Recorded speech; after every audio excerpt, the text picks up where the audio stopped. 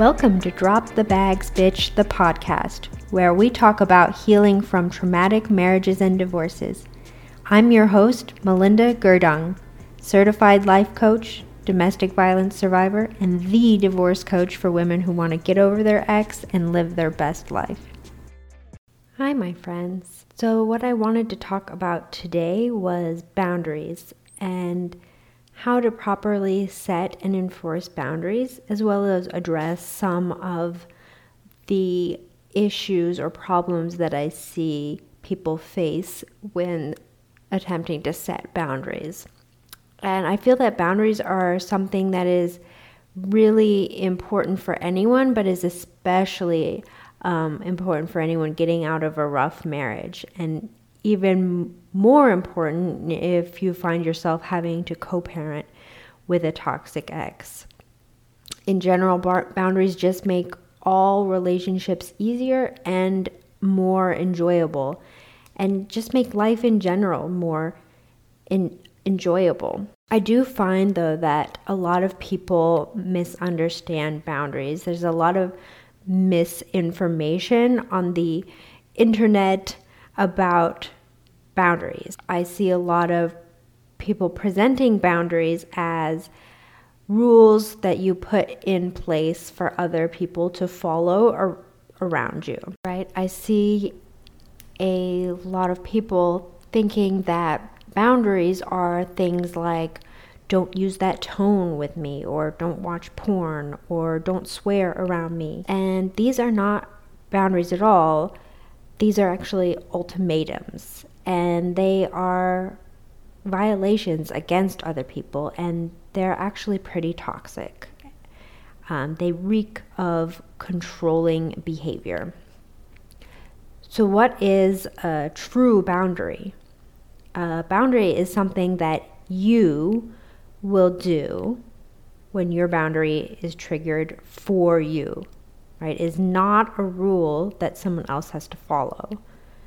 A true boundary allows the other person to be whoever they want to be and do what they want to do, while also enabling you to protect your mental, physical, and emotional well-being. A true boundary is set out of love for yourself and your relationship with others, and is not set in an attempt to control someone else's behavior, right? So don't use that tone with me is an ultimatum or a command, not a boundary. But if you don't want to be around people using certain tones or raising their voice at you, you could set a boundary that if someone raises their voice to you, you will exit the conversation immediately, right? That's when it turns into a boundary. If X happens, then you will Y, right? Don't watch porn is an ultimatum, but if you watch porn, I will no longer be in a relationship with you as a boundary. They allow the other person to make a decision, to be who they're going to be, right? You're not trying to coerce or control someone. It's about preserving your peace. It allows other people to have their choices, and also protects you from situations that you don't want to be in. So what are the steps to setting a boundary?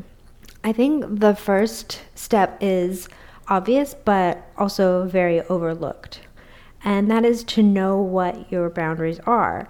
I think it's really important to have it thought of ahead of time what your boundaries are and what your actions are that you take when your boundary is triggered. I don't think it's something that you want to decide on the fly, because then you might not actually end up setting a boundary at all. That's when you get into kind of sticky situations. So taking the time up front to sit down with yourself and consider what are your boundaries. Get out a journal and just brainstorm it. What are your boundaries? What are things that you don't want to be in your life that are currently in your life? And what actions are you going to take when those things occur?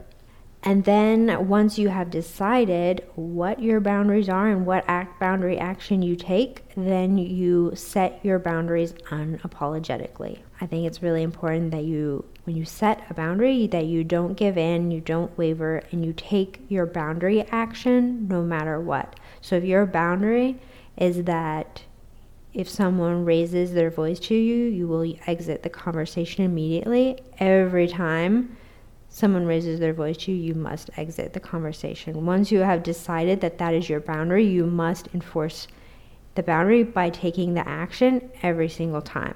The reason I think it's so important to take your boundary action no matter what is because toxic people are going to try to test your boundaries. It's inevitable. So you might say that if you raise your voice to me, I'm going to exit the conversation, but then you actually have to exit the conversation. And it's really imperative that you do so, even if the other person tries to apologize or say, oh, never mind, I'll stop or whatever. It's a test. They're testing you in that moment. Taking the boundary action shows them that your boundaries are serious. It shows them that you are not someone that they can manipulate easily. And remember, the goal is always self-preservation and self-care, right? It is never about manipulation or controlling other people. The minute you sense that you are doing something to try and get the other person to behave a different way, you have stepped into toxic territory, right? This is abusive behavior. This is the exact behavior that a lot of us suffered in our toxic relationships, was being controlled. And when you do something in an attempt to get someone else to behave differently, that is a controlling behavior. And so you really want to be careful when you're setting the boundaries that you're setting it from that clean place of just really wanting to preserve your own peace and really setting it out of love for yourself, and you're not just attempting to make someone say or do things differently. I feel like it gets clearer when there's some examples. So for example, say you have this friend and your friend is chronically late. Like, this is something that happens all the time, and you really don't want to wait around for them. So you want to go out to lunch with your friend. You don't want to wait more than 15 minutes. So you could tell your friend, hey, I'm going to be there at this time. I know you tend to be late, so I'll wait for you for 15 minutes. And if you're not there by that time, I'm just going to leave.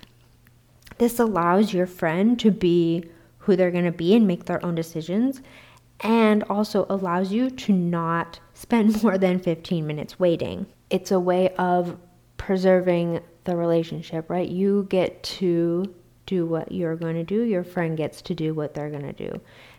There's no sitting there at the restaurant waiting for them, counting the minutes and seething the whole time. It really preserves the relationship when you set the proper boundaries. A boundary that I've implemented in my own life is that I am not available for religious talks. So if you've listened to my earlier episode, you know that I was raised in a very religious household, and I am absolutely no longer religious whatsoever. I consider myself to be an atheist. And I find that bothers some people. It bothers quite a lot of people, actually.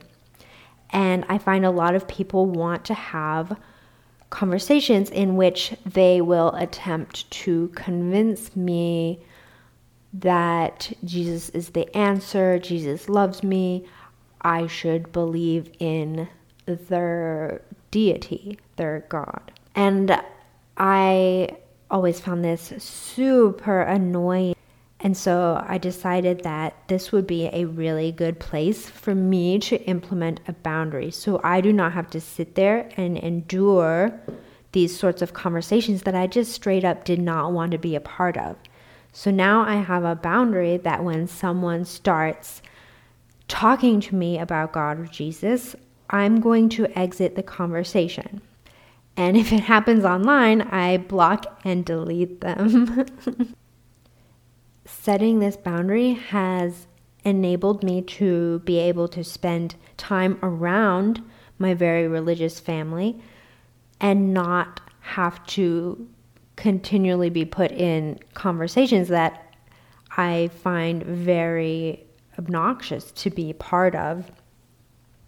And it really actually allows us to be together as a family, because if I hadn't set the boundary, I would have wanted to spend less and less time around them because I would not have wanted to be subject to these conversations. And so setting a boundary actually preserves the relationship.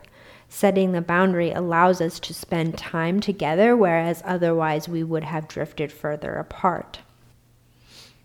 I think that's a really good way of illustrating how much boundaries actually preserves relationships. So often when we first start out, we're afraid that setting boundaries will cause us to lose relationships, but it actually helps us preserve them. It keeps everyone in a space where they can enjoy each other.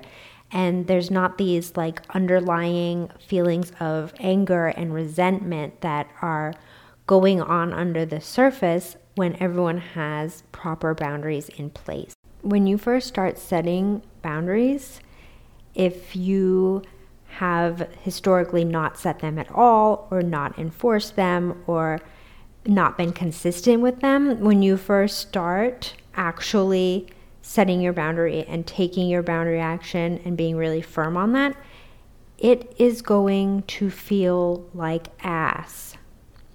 Your brain is going to freak out and you're going to be super worried that you were too mean or that you're going to lose the relationship.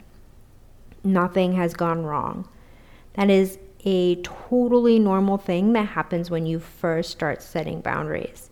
It is the growing pains, right? When you go to the gym for the first time and do a big workout, you are really sore afterwards. And the same thing happens when we do emotional growth as well. Setting the boundaries forces you to grow emotionally, and you feel those growing pains. You get emotionally sore after this growth the same way as you do when you go to the gym and do a really hard workout for like the first time in a long time. So you just got to get over the initial hump, and the more you practice setting and enforcing the boundary, the more you practice allowing that discomfort, even when it feels uncomfortable, to just allow yourself to feel that discomfort and to keep hold of your boundary.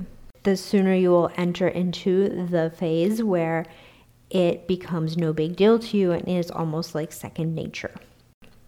I feel like part of why so many people don't learn to set proper boundaries is because they aren't willing to feel this initial discomfort.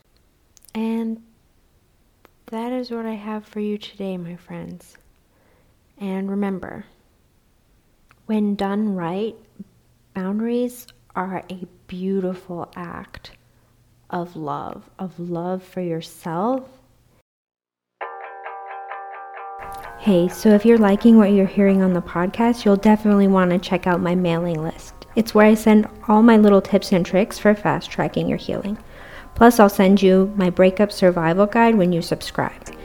You can find me at melindagurdoncoaching.com/subscribe. See you there.